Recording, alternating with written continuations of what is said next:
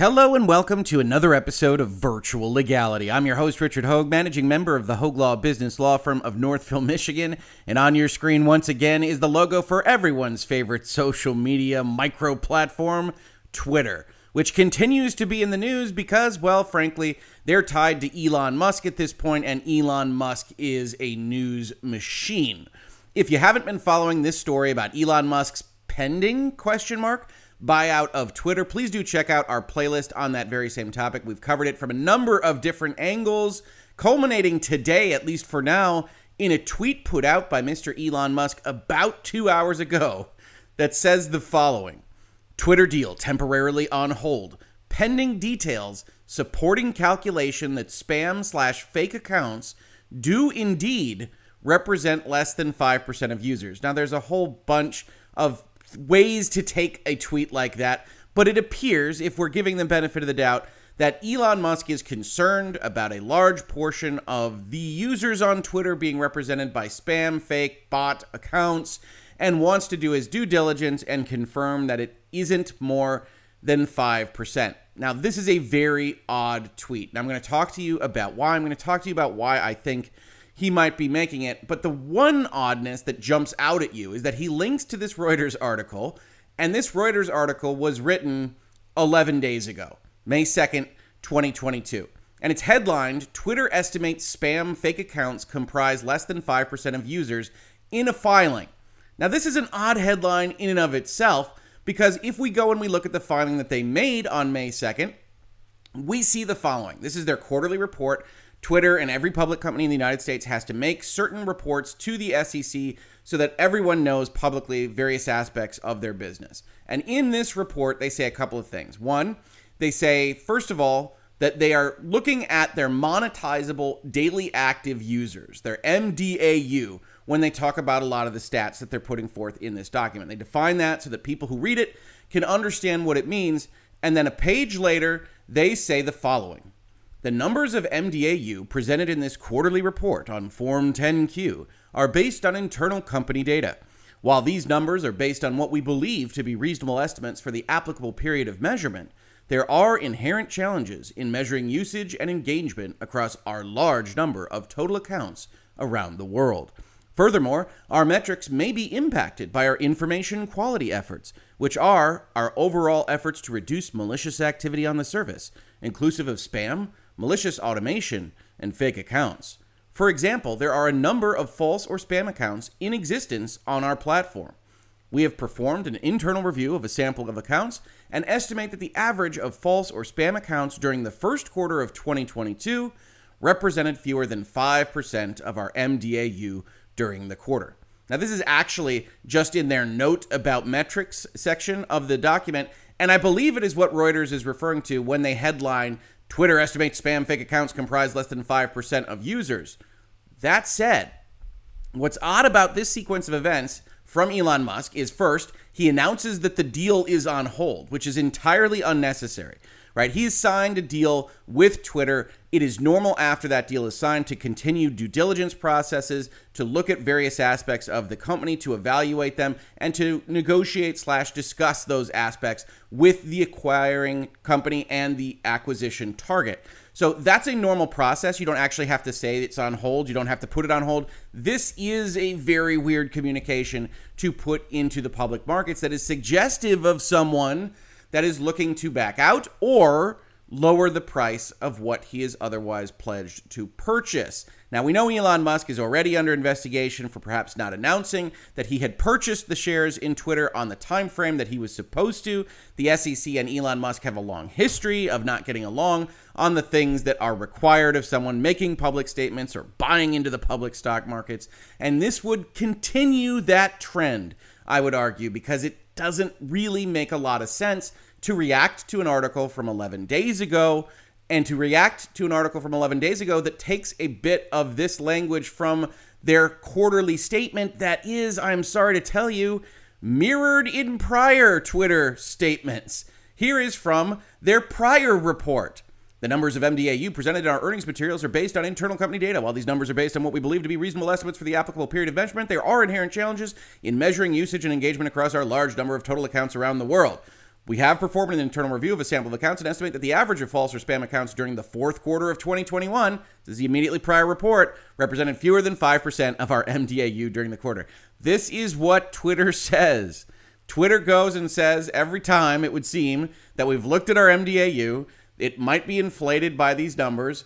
Our internal review suggests it's less than 5%, and it's not news to Reuters 11 days ago, and it's not news to anybody following Twitter for any period of time. At least, I didn't go through every single quarterly report that Twitter has made, at least for the last 3 months, and I'd be willing to bet it's longer. So with that as our background, you look at a tweet like this from Elon Musk, and that's how you get the thumbnail that I gave you, which is Elon Musk just messing around? He has billions upon billions of dollars. Is he really just messing around with this Twitter purchase? And what does it mean for the agreement itself? Is this actually likely to go forward now?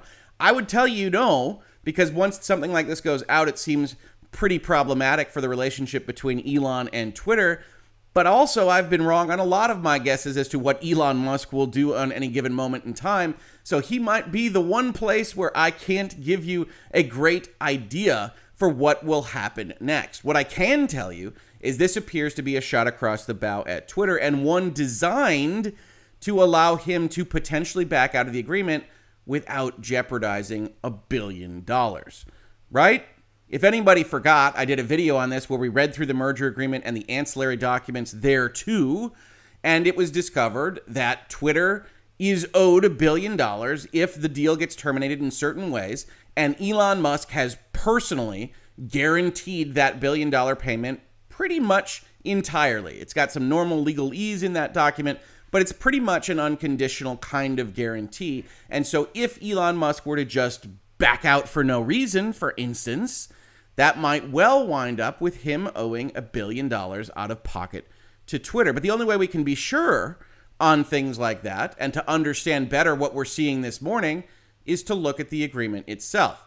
So as we talked about before, if we look at just the highlights to this agreement, we see how these penalty payments are put forth in the summary document. It says, upon termination of the merger agreement, under specified limited circumstances, Twitter will be required to pay parent a termination fee of $1 billion.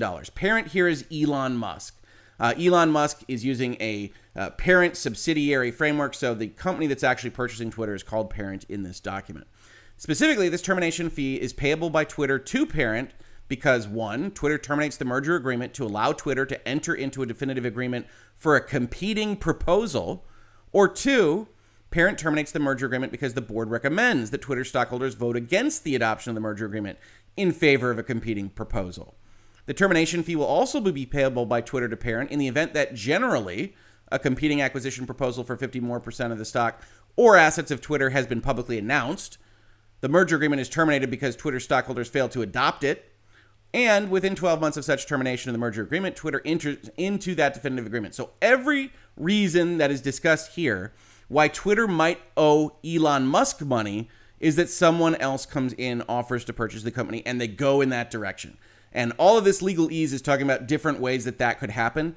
But ultimately, it's when somebody swoops in and steals the company out from Elon Musk, Twitter owes Elon $1 billion. Elon's $1 billion is predicated on a different set of facts. Upon termination of the merger agreement, under other specified limited circumstances, parent will be required to pay Twitter a termination fee of $1 billion. Specifically, this termination fee is payable by parent to Twitter if the merger agreement is terminated by Twitter because, one, the conditions to parents and acquisition subs' obligations to consummate the merger are satisfied, and the parent then fails to consummate the merger as required. So, in other words, hey, you sign this deal up. This is now a lot of legal work, a lot of logistical work. We're going to be moving parts around to get this deal done. And if all the conditions are met, and then Elon looks at it and says, nah, Elon owes $1 billion to Twitter. Or where parent or acquisition subs' breaches of its representations, warranties, or covenants are in a manner that would cause the related closing conditions to not be satisfied. So if they arrive at closing and Elon Musk refuses, he owes $1 billion, or, this is probably the key here, they breach their obligations. They don't get their money set. They don't do whatever else they are supposed to do to get things ready for the deal to be done, or they've otherwise said something in the agreement that is a lie. then Elon owes $1 billion to Twitter. And then it says Mr. Musk has provided Twitter with a guarantee on that $1 billion. Now, that's just a summary. And as you've probably noted, if you've been in virtual legality with me for a while, we don't get specifics entirely, right? Under specified limited circumstances, under specified limited circumstances. So we can actually go to the section itself. Here we are, Article 8, Termination, Amendment, and Waiver. As you can see on the top of your screen, we're on page 75 of 95 in this file document. This is very hard for most people to get through. I don't blame you. That's why we're zipping around this document. But here we can see when a party has the right to terminate the agreement, right? This agreement may be terminated as follows. A, by mutual written agreement of each of the party in the company. And this is almost always the case, right? The parties can agree to terminate the agreement. We're not bound together until death. If we both don't want to do this, we can agree, hey, let's just put that aside. Let's get out of this.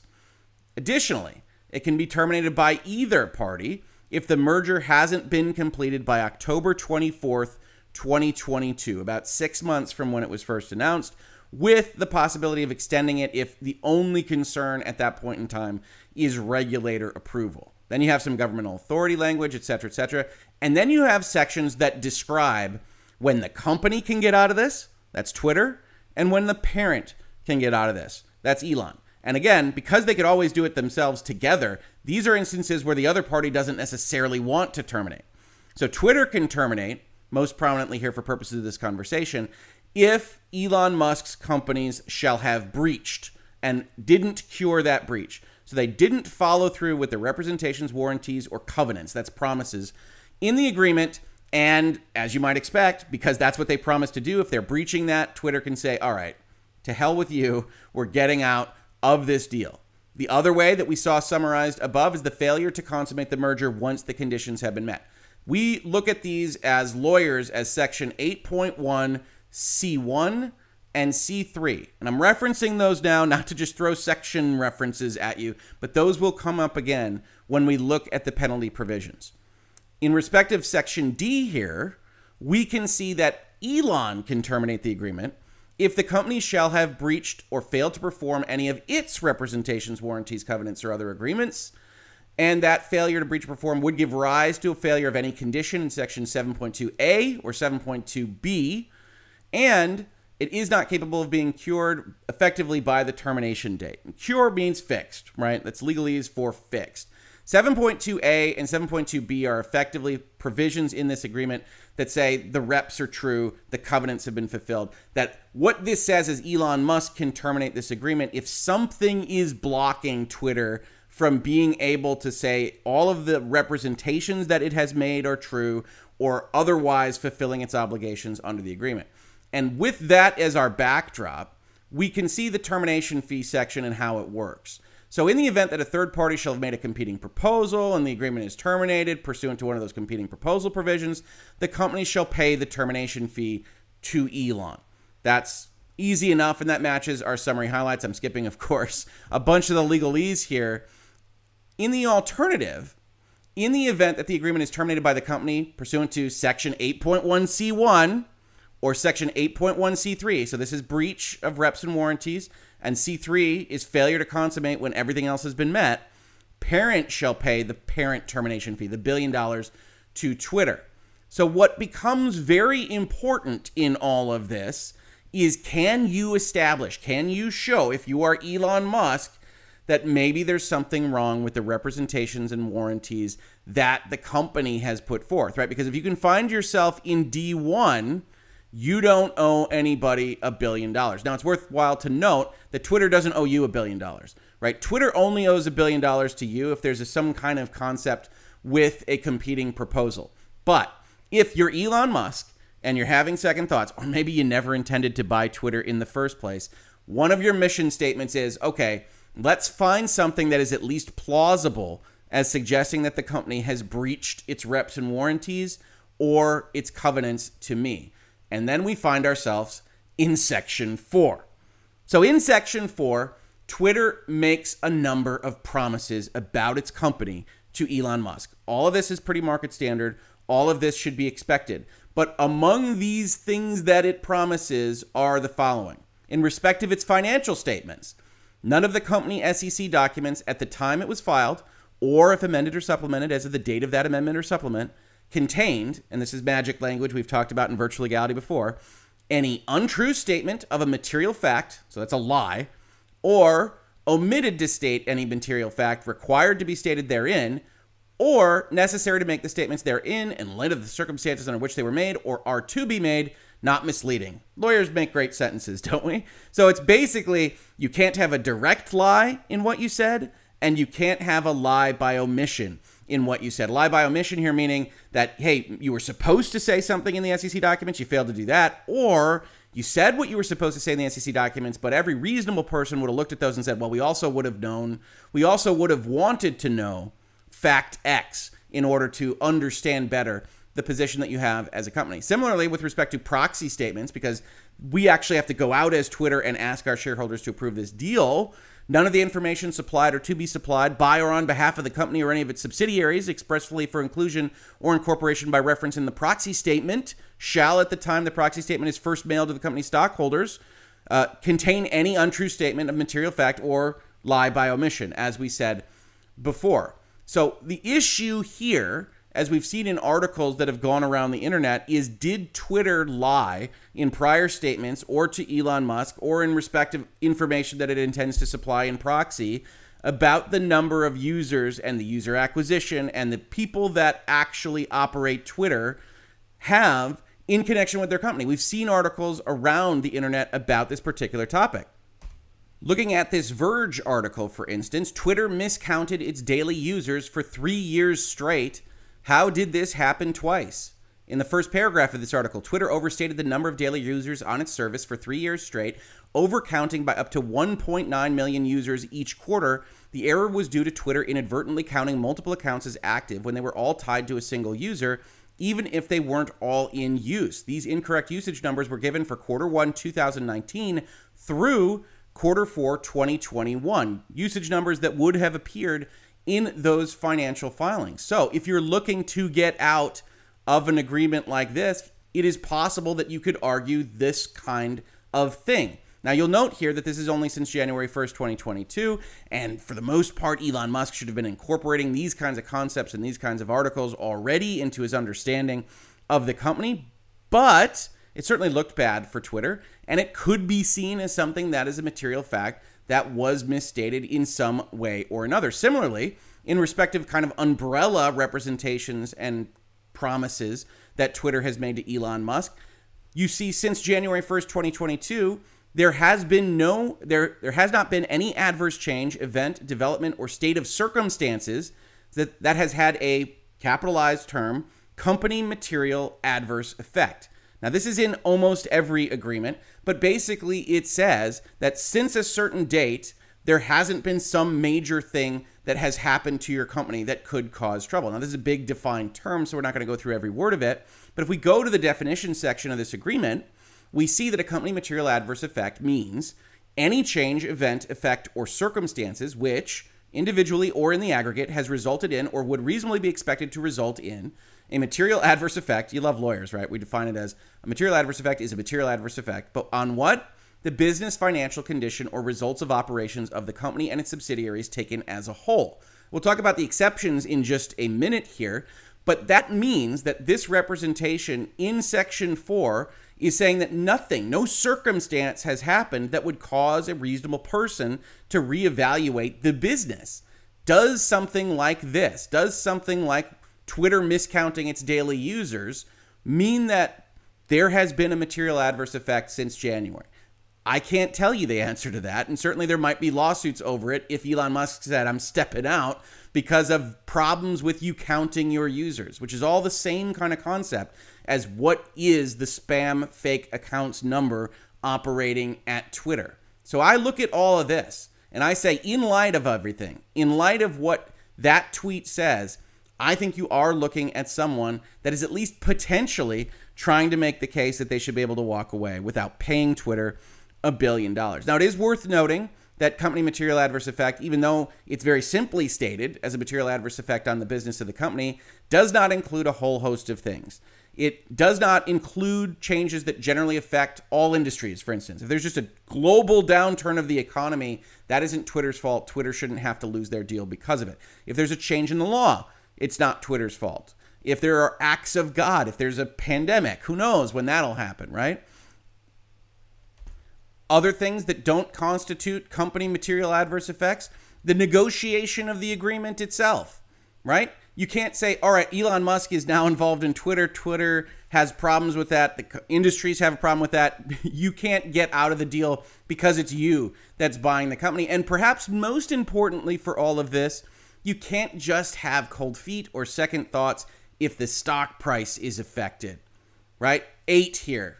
Any changes in the market price or trading volume of the company common stock, any failure by the company or its subsidiaries to meet internal analysts or other earnings estimates or financial projections or forecasts for any period, any changes in credit ratings, and any changes in any analyst's recommendations or ratings with respect to the company or any of its subsidiaries.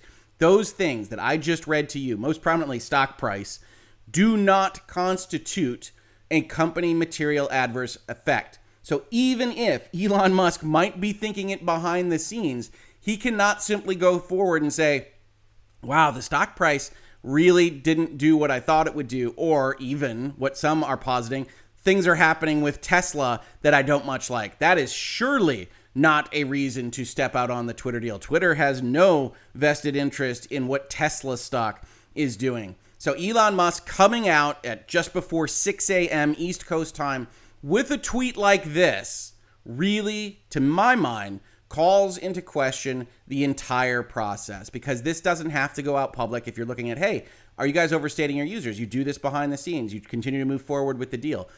Temporarily putting it on hold puts the market on notice, puts Twitter on notice, and quite frankly, is a confounding set of events that I can't tell you how it will end up. What I can tell you, as I just did in this video, is how I read these documents and how I see it as one way that Elon Musk might be trying to step out on this deal while avoiding the pecuniary issues that might otherwise arise were he to just simply walk away. If you enjoy these kinds of conversations, this has been Virtual Legality. Please do consider supporting the channel at Utreon. That gets us the most resources if you support the channel, or Patreon if you're more familiar with that platform.